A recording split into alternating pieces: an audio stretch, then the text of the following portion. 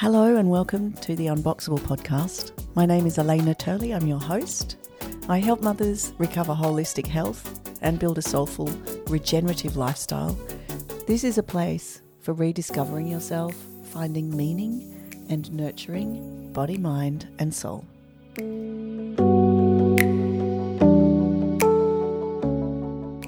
I am here today to share with you a conversation that I had with a lady this week about being the parent of teenagers. This seems to be a really interesting theme. What I noticed is from talking to other parents, especially of pre-teens or young children, that there's a lot of fear around parenting teenagers or just of teenagers in general. And it does seem that there's a lot of misunderstanding, a lot of preconceived notions around the idea that the teenage years and parenting a teenager is something to be feared. And I just want to take a moment to really think about that. So first of all, the construct of a teenager is something that's relatively recent. It's something that only really happened in the 50s. This idea that teenagers, along with that kind of rock and roll culture in America, are these kind of band of roving youths and they have their own culture. They became actually something to market to. They became an idea that really came out of boardrooms. And then it kind of became a cultural trend. And it stuck a little bit, this idea that teenagers are a force to be reckoned with. Now, along with that construct, there is also an idea that is really important around the teenage years. We know that adolescence is a time where, apart from matrescence, that is when women become mothers, it is the second biggest amount of changes that will happen to a person's body, second only to matrescence. And that's straight out of the work of Oscar Sirleach, who his book, The Postnatal Depletion Cure, he did a lot of research into matrescence. So he discovered that those changes that happen to a mother are actually the biggest and greatest changes that will ever happen to anyone in their lifetime, if they happen. And then the next in line is adolescence, which is an all-over system body change. It's a process, and it involves changes at almost every level of a human being. So psychological, physiological, spiritual, emotional, and cultural, I would say as well. So what's important about this is that, yes, adolescents are going through incredibly large changes, and in fact their brain doesn't fully mature until they are around 23 or 25, which is when the frontal lobe, the part of our brain that regulates our behavior and that moderates our behavior according to social norms, the frontal lobe, our personality area, it's where we become people who are aware of the cultures and social situations that we live in. That doesn't fully mature till we're 25. So there is a bit of a lag. But predominantly what's important for this story is that adolescents, yes, are going through a massive change. They're also trying to work out who they are in this new body, in this new set of hormones, in this new role in their life. So there's a lot in flux. There's also a lot of pressure on teenagers these days, I would say. And those pressures include academic pressures, performance pressures. The world is an uncertain and unpredictable place right now. And for teenagers particularly, that presents certain issues. There's no path set in stone for them. It's no longer a given that they will behave in any particular one way. There was perhaps a time in certain socioeconomic strata where it was very obvious that you would do well at school, go on to university or college, and then go on to work in a career that would relatively stay the same. That's no longer the status quo. There's any number of ways that people can experience their trajectory into adulthood. And what that brings with it is a huge amount of uncertainty. So it's little wonder that adolescents are floundering. Mental health statistics are really high at the moment, that there are adverse effects on the mental health of teenagers.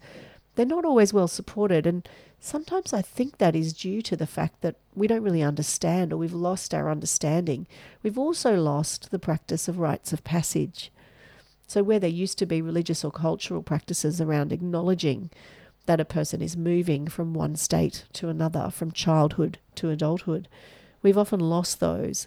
And I know that in our family we try to emulate and integrate the practices of our various cultures, because we're a mix of cultures.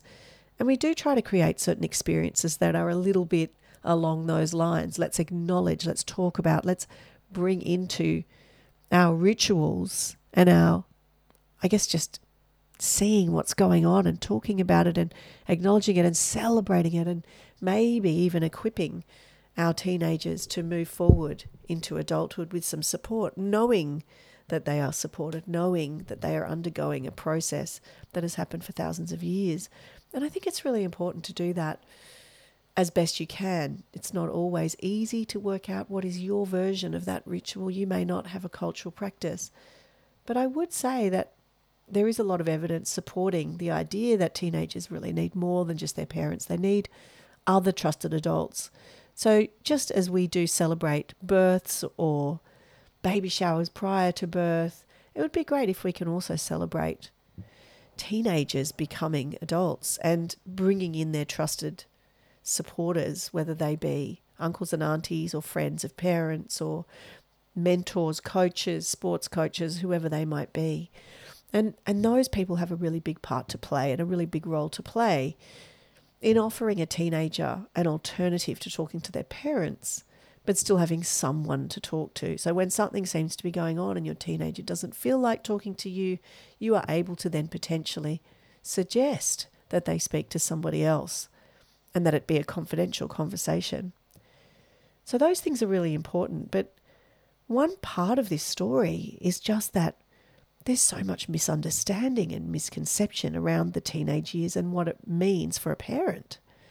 I know for me, I had had the fortune of 7 years of single parenting with my oldest son. So when he became that age and we had moved overseas, we had moved to Bath in England, and he got to that age where he was wanting to push the boundaries and he was wanting to go out with friends, and do risky things. And we didn't know a lot of the people he was spending time with very well. We didn't know their families. I did my best to meet the families of the kids that he was hanging out with.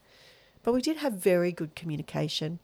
And yes, there were moments of challenge, but overall, I did trust him and we did have fairly good communication. We also were very, very fortunate to be able to seek out some other people that could mentor him, one of whom was a rugby player, an amazing rugby player called Leroy Houston, who went on to play for the Wallabies and the Australian team. He was amazing. Him and his partner, for a brief time when we got to Bath, were able to mentor him.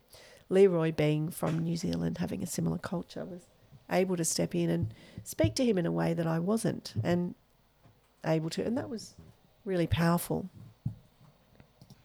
And that really demonstrated to me the great value of having somebody else in our circle, somebody I trusted, somebody who was really a respected adult, someone that my son looked up to, and that really made a difference. And I was so incredibly grateful for their input at the time.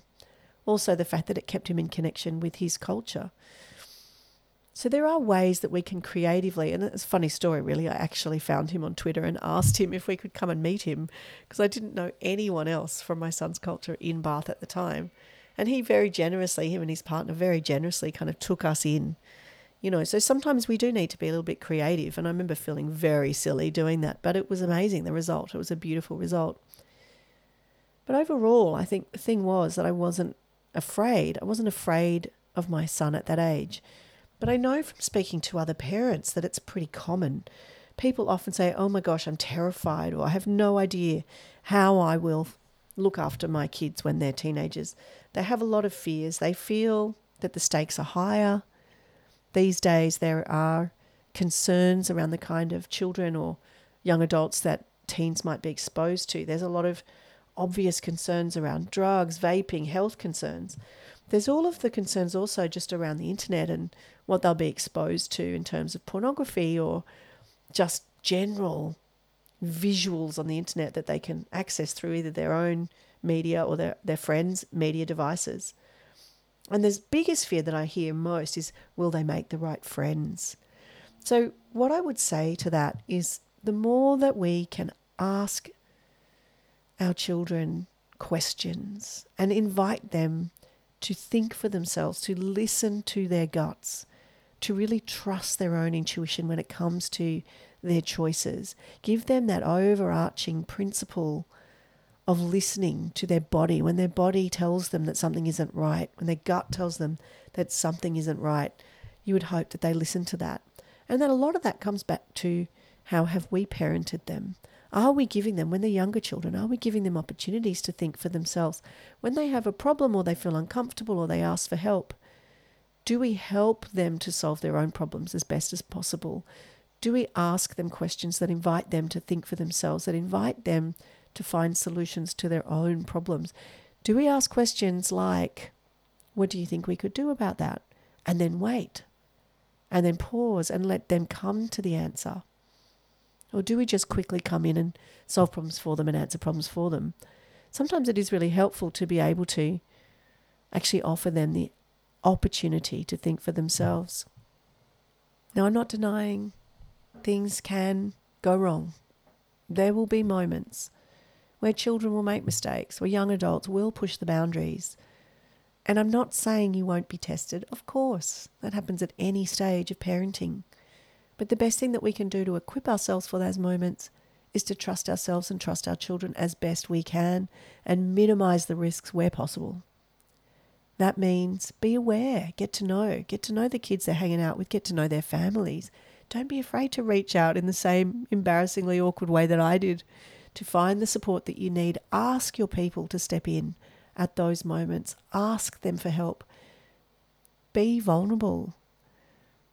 Show your children when you make mistakes what you do to make things better. Be honest with them.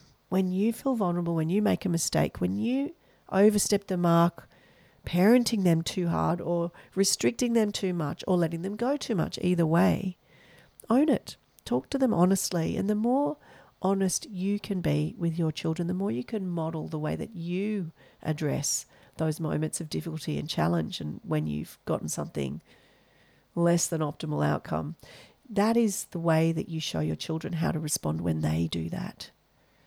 But the most important thing I think I probably ever did with my son is I said to him, there will be moments when things happen that you'll need to tell me because of safety, because of you'll need help. You'll need the help of adults. If you ever need me to bail you out without making any comment, without saying a word, without questioning you, without asking for details, you tell me. So I said to my son, if there is a moment where something happens that is just out of your league and you don't know what to do and you know it's serious and you know you could get in a lot of trouble, you come to me and you say, Mum, I need your help. I don't want you to say anything about it. I know I've messed up, but I just need your help. And I will zip it. I will make no judgment. I will keep it confidential. I will keep it a secret if you want me to, but I will help you. I will be there for you. And what that does is it ensures that if anything really serious goes down, they know they can call upon you, no matter what. It doesn't mean there's no consequences. You can address the consequences and you can tell them that. You can say, yes, I will handle it in the moment, and yes, we will talk about consequences afterwards. But in the moment, if you need my help unconditionally, it is always there. And that's really important. And what it meant that when those things did happen with my son, I was able to know about them. I was able to mitigate the consequences of that for other people. I was able to handle sensitive situations in ways that only an adult can, that a young adult or a child cannot. So that was a really powerful thing. It also meant that I trusted he would tell me, which meant I was less fearful. So when he went out and was at places where I didn't know anybody, he was going to parties or whatever as he got a bit older, I always had the sense that if he really needed me to bail him out, he would call. And he did a couple of times, and that was really good. And nobody knew any more about it, and nobody got in trouble really because of things that went down, but also nobody went to hospital. And, you know, I was able to mitigate the situation in a way that kept it still legal and safe, right? So that's really important because I think kids do know when things are escalating, and kids generally are. If you have given them those tools, they are able to navigate those things a lot better, or at least know when to ask for help. So I remember being in a supermarket queue once when we first moved back to Australia, and I was a bit worried about him again, meeting new people. He was about 14. I was worried about him going to parties and trying to prove himself socially in a new place. And I met this guy in a supermarket queue, and he told me he was about to go to the pub with his teenager. And I was like, that's awesome that you go to the pub with your 19-year-old. And he said, you know what? If I had to give you one piece of advice, just stay close. Just stay close with them no matter what. And I thought that's the best advice anyone has ever given me about being a parent of a teenager. And it's true. And I say it all the time now. Just stay close no matter what. And that way you've got their back. They feel supported. And most of all, you're with them. You're with them through this huge change. You're with them through this massive process. And you know, it could take a couple of years, and there's a lot of research about how to do that. I'm not going to go into great detail here because it's very personal as well. But whatever you can do to stay close with your teenagers and up to the teenage years will help. And you know, just my mum always said to me as well, another really brilliant piece of wisdom was take them seriously, not literally. So when they say those really extreme things, I hate you, whatever it is, take them seriously, know that they're having a big feeling, but not literally, and just stay close. So that is my reflection on parenting teenagers. I hope it has been of some assistance to you today, and I'll see you next time.